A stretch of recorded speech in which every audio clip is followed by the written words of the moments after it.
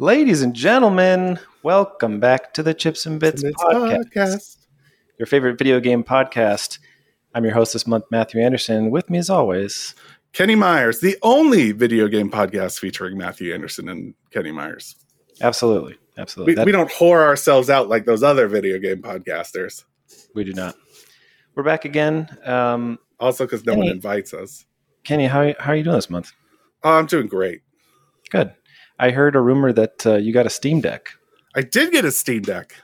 Yeah? You want to give us a short mini review before we jump into a game? I'm still kind of learning it.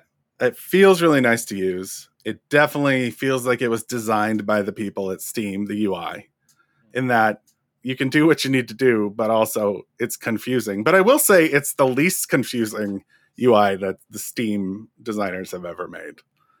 So there's that. Yeah, I'm really loving it. I mean, I was just playing Hitman 3 and just running through because there's all these different types of missions. Like there's the main mission where you assassinate however you want, but then there's special objectives you can check off. And they upgraded Hitman 1 and 2 to run on the 3 engine. And so I've just been sitting and playing little stupid missions where I get deadly poison and kill someone with deadly poison to check off the checklist.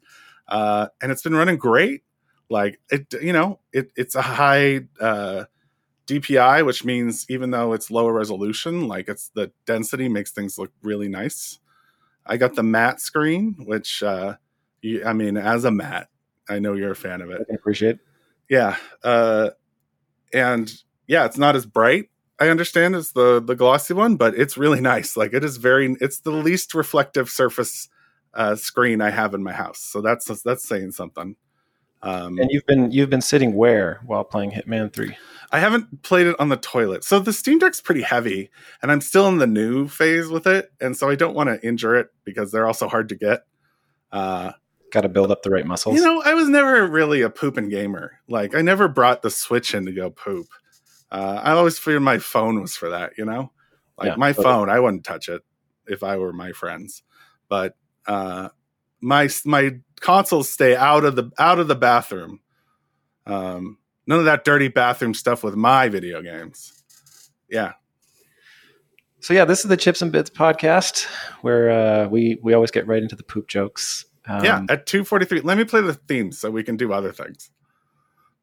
Okay, here's our theme.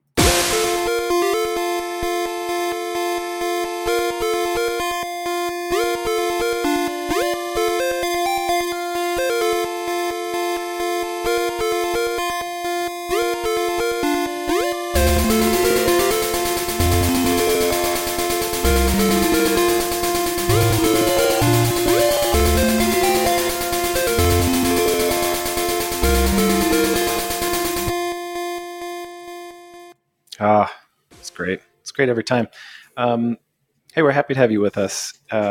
Before we jump into the game, I'm looking at my my housekeeping notes. We want to let you know you can find us online at chips-and-bits.com. We're also on Twitter and Facebook. That one's slightly different. It's Chips and Bits. Our Patreon's on hold at the moment while we figure out how we want to evolve that community if we want to. The last place you can find us, which you may be watching us on right now, is YouTube. You'll have to search for us right now because we need 100 subscribers to get a custom URL for that one. So apparently we don't have 100 subscribers, Kenny. We'll get to it, Matt. So if you're watching this on YouTube, do that thing. What do people say? Hit the subscribe, smash the subscribe button. I believe it's smash the like button and ring that bell. Or whatever. Whatever the kids say these days. And twist that turtle. This month we are going to be talking about the game Metroid Dread.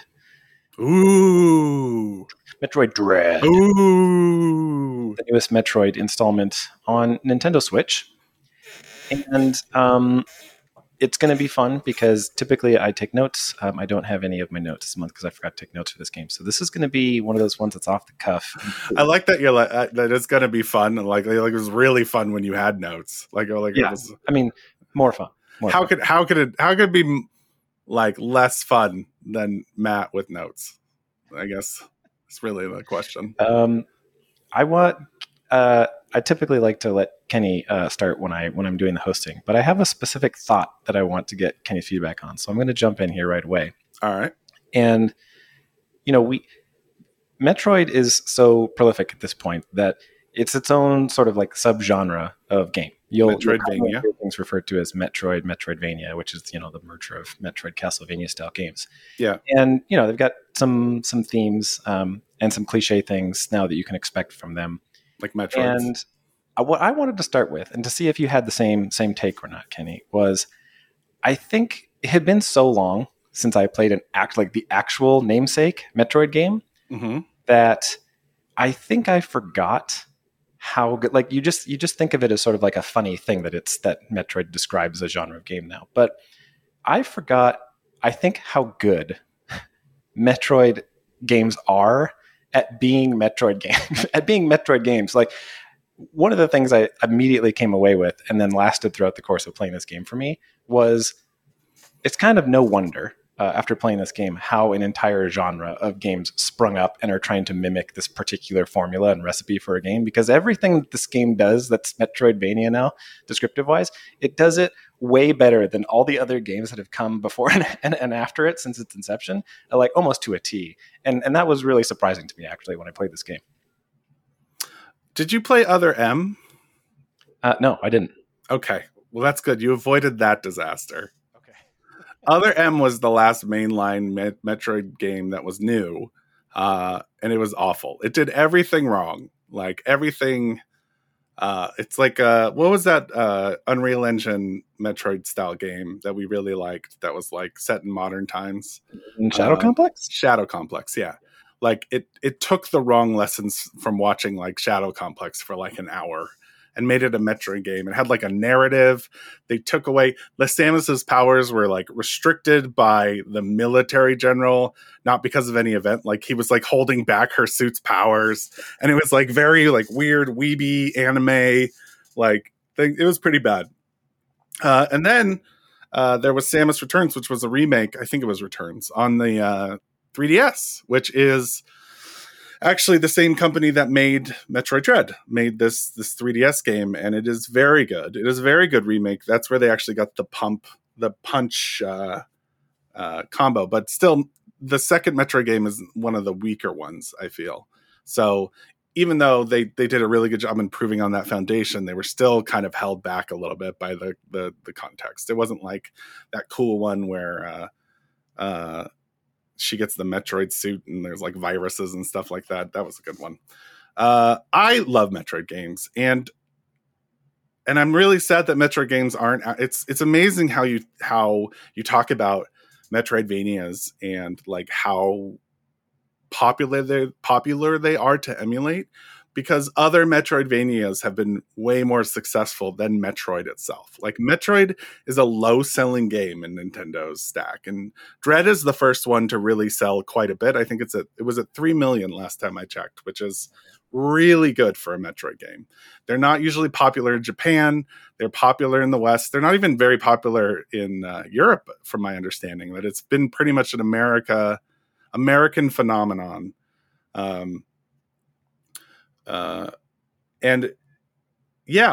This developer clearly understands the feedback loop of Metroid games. Like this game was so enjoyable to play that almost everyone I know who played it the first time went back and started again on hard to just try playing through that again.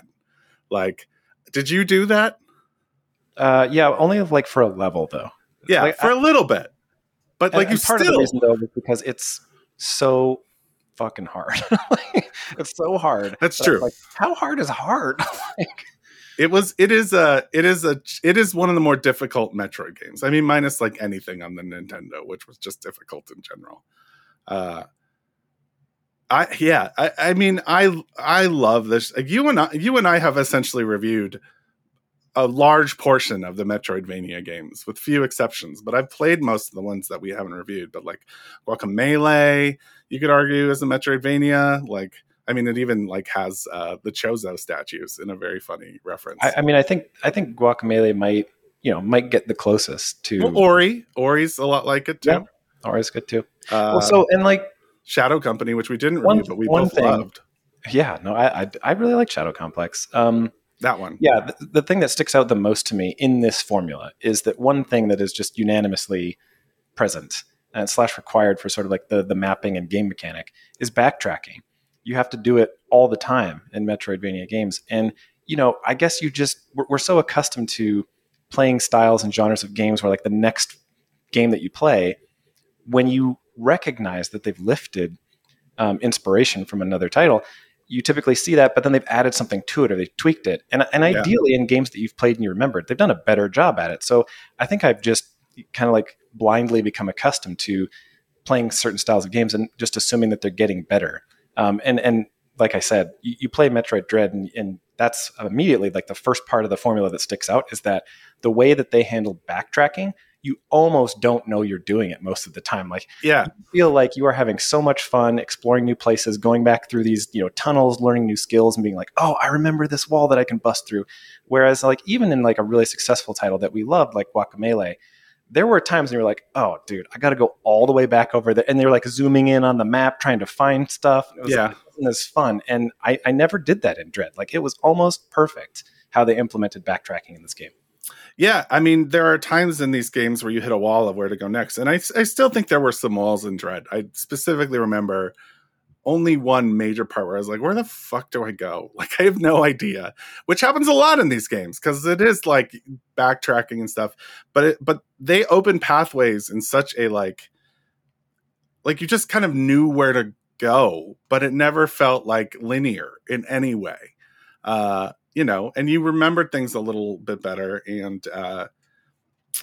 And it always felt like it actually was so good at like making you backtrack and go to new areas that I was worried I was going through things way too quickly. Like, it just was like, you'd go back, you'd unlock the gate, I'd be like, should have unlocked that gate? I might have missed something in the other area. The truth is that you can get access to absolutely everything. And what this Metroid game did, which you probably didn't experience, because you really only know this if you look it up and you play again generally, or by incident, they actually have branching pathways where you can go get a power. Like there's like usually Metroid, it's like you get powers to unlock other powers. In this one, you could go completely through things and like get the morph ball or the bombs well before you get what seems like the linear path to get through this whole boss fight with Krang. What's the name of the? It's like, and that was new. Like there were points where it wouldn't actually be linear. Like you could go do different things, but it was so tightly designed that you didn't really know that. Like you didn't really know that option was available, and I really like that. That the boss fights were tough, and that one was really tough. But it turns out, if you go and get the bombs by following a different path, by doing a little jump trick, not a hack, not like a cheese or anything, that fight is one of the easiest fights in the game. Yeah, like you get the ball and you get shot into his stomach, and then you set off a bunch of bombs, and that's the end of the second round. That's it. That's the death of the boss. Huh. Interesting. Yeah. So like there's this whole, like they designed the boss fights in case he went a different path and got a different power up to make it 3 times as easy. Like, and so there's little things like that like tease at like, they tease at knowledge of like how other games might work, but they never go off the path where you just feel like lost. Like, oh man, it just was so. It's such a fun thing to play. The most controversial part was the Emmys, the EMMIs. Yeah, I mean, I was just going to bring those up. That like I thought another aspect of this game that again contributed to the difficulty quite significantly. Oh yeah, it's a difficult game. Yeah, but also I think contributed to how enjoyable the pathing and backtracking mechanic were these mini bosses that could one hit kill you. And they, you would get into these certain areas and everything would change about the area. You'd know that one of these mini bosses, which was basically like this stalking robot that was going to come and get you and like pierce you with a spike, you'd know they were in the area. And as you made noise, you'd see these reverberations on the screen from like the steps and the jumps that you made, and you couldn't get too close to them and alert them because then they'd come and chase you down. And once they were chasing you, there was no, you weren't looking for things anymore. You were just like, where's the nearest exit? I gotta get the fuck out of here now. Yeah. You were running for your life. And it would, sometimes they would span rather large areas, and you had to make it through there, ideally stealthily the first time. Find whatever you needed, which was like a temporary boost to your weapon. It wasn't an upgrade. You had to go and find this power source in each level to supercharge your weapon to destroy one of these mini bosses.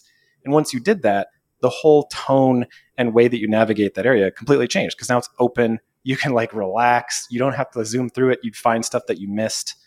So I just thought that was like really well done.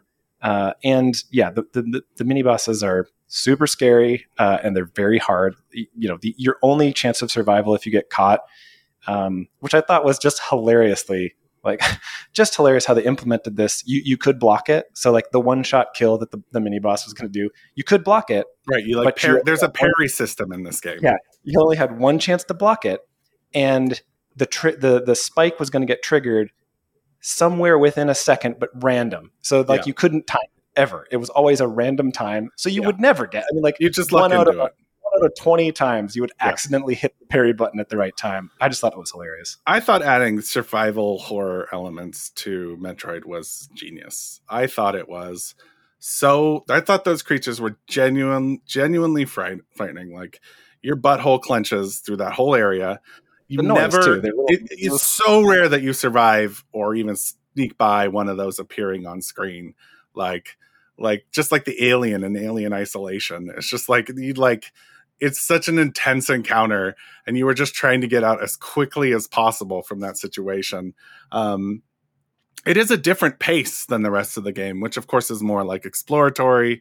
The combat was actually really enjoyable. The weapons are really good. I thought they did a really good job with the button mapping. Actually, the controls felt really tight on this game. Like they felt very responsive. It didn't feel like anything was particularly like straining to reach.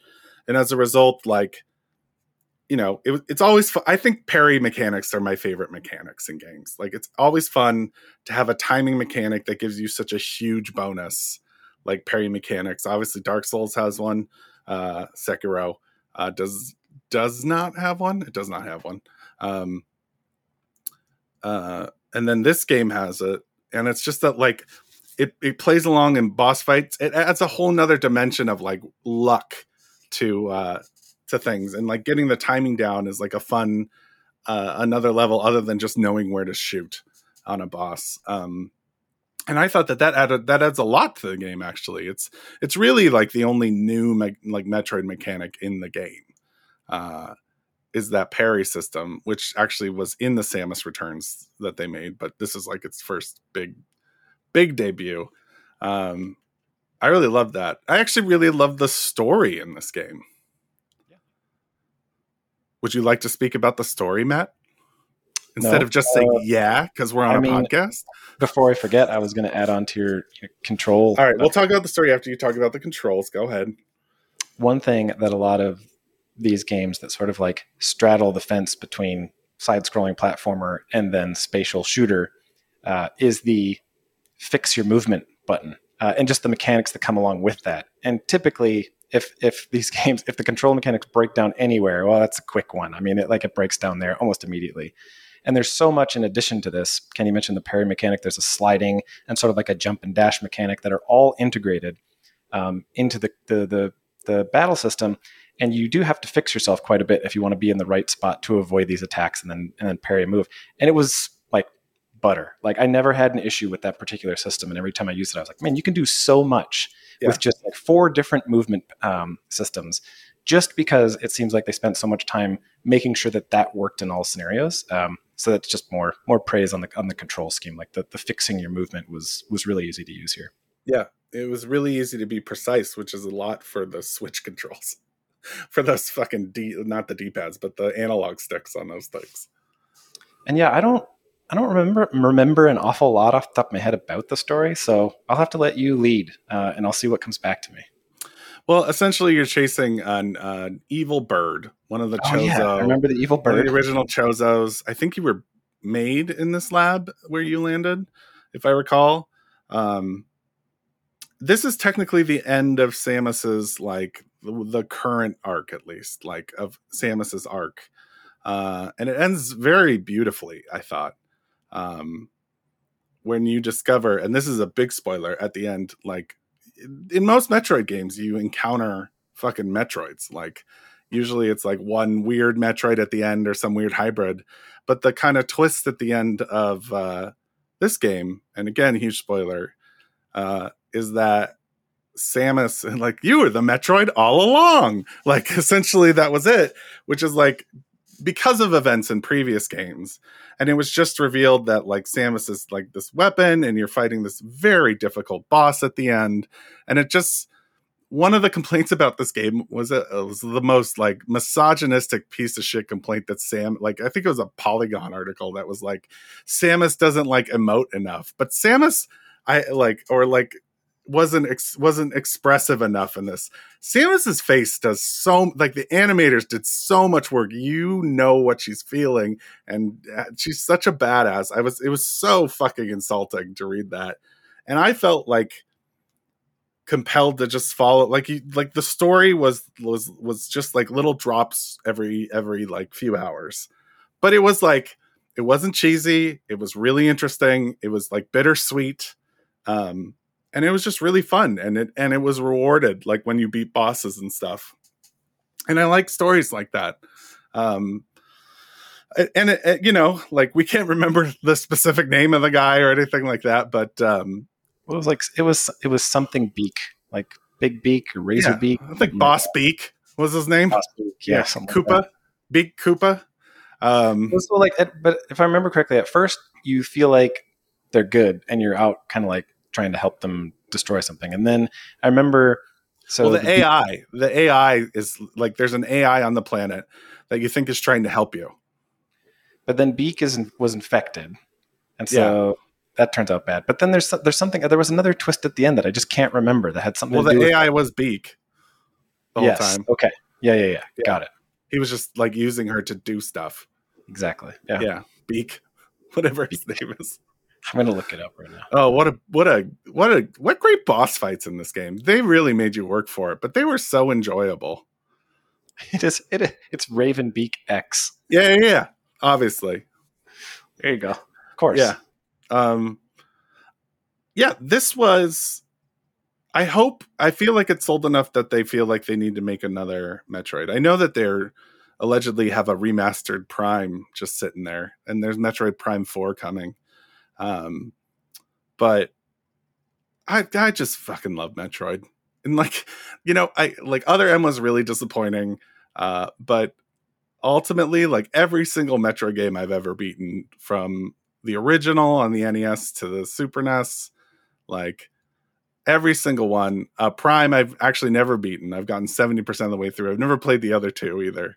But I loved Prime.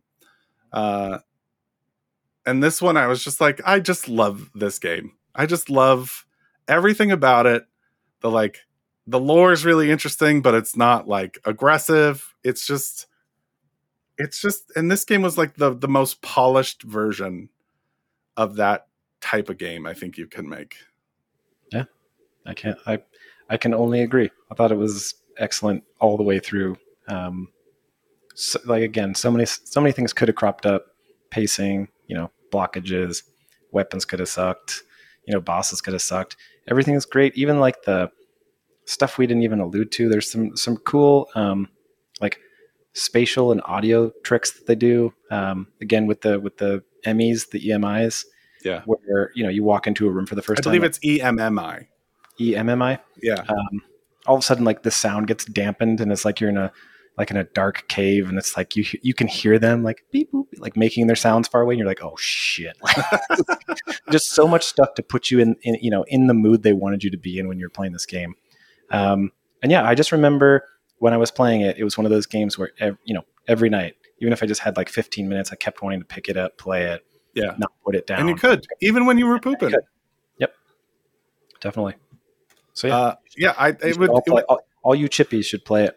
This is a strong recommend from the Chips and Bits podcast. Super strong. No caveats, just full blown. Get in there and get those missiles. Get all those missile upgrades. Or the bombs with whatever this jump trick is that Kenny's alluding to, which I'm going to have to look up after this. Yeah, it's pretty cool. You should look at the Krang. I want to say it's either Kang or Krang. I always mix them up. Which one's the Turtles one is Krang. So I think it's Kang. Yeah, Kang. Yeah, Krang is Shredder. Oh wait, isn't there a Star Trek one too that's close to that? Well, there's Klingons. It's Kraid. That's what it is. There you go. I think Kang is the Conqueror. Kang is the Conqueror, newest villain in the Marvel Cinematic Universe. Then there's Krang, the Shredder's ally in Dimension X, and then of course Kraid, the giant monster who I was referring to earlier with the belly trick. But yeah, this is a strong recommend. This is like a very rare thing. There's no Matt caveats or Kenny just hating every moment of it. This is a solid game that everyone should play. Definitely. And with that, we'll close this podcast. Thanks for joining. Thanks for listening. We hope you enjoyed it. We'll be back next month with, I think, Solar Ash. Is that what we're doing next month? Oh God, Solar Ash. Come listen to that one too. We won't give anything away. Yeah. But yeah, I've been your host this month, Matthew Anderson. Other side of the mic is Kenny Myers. And thanks as always. We love you, and we'll see you again next month. Maybe.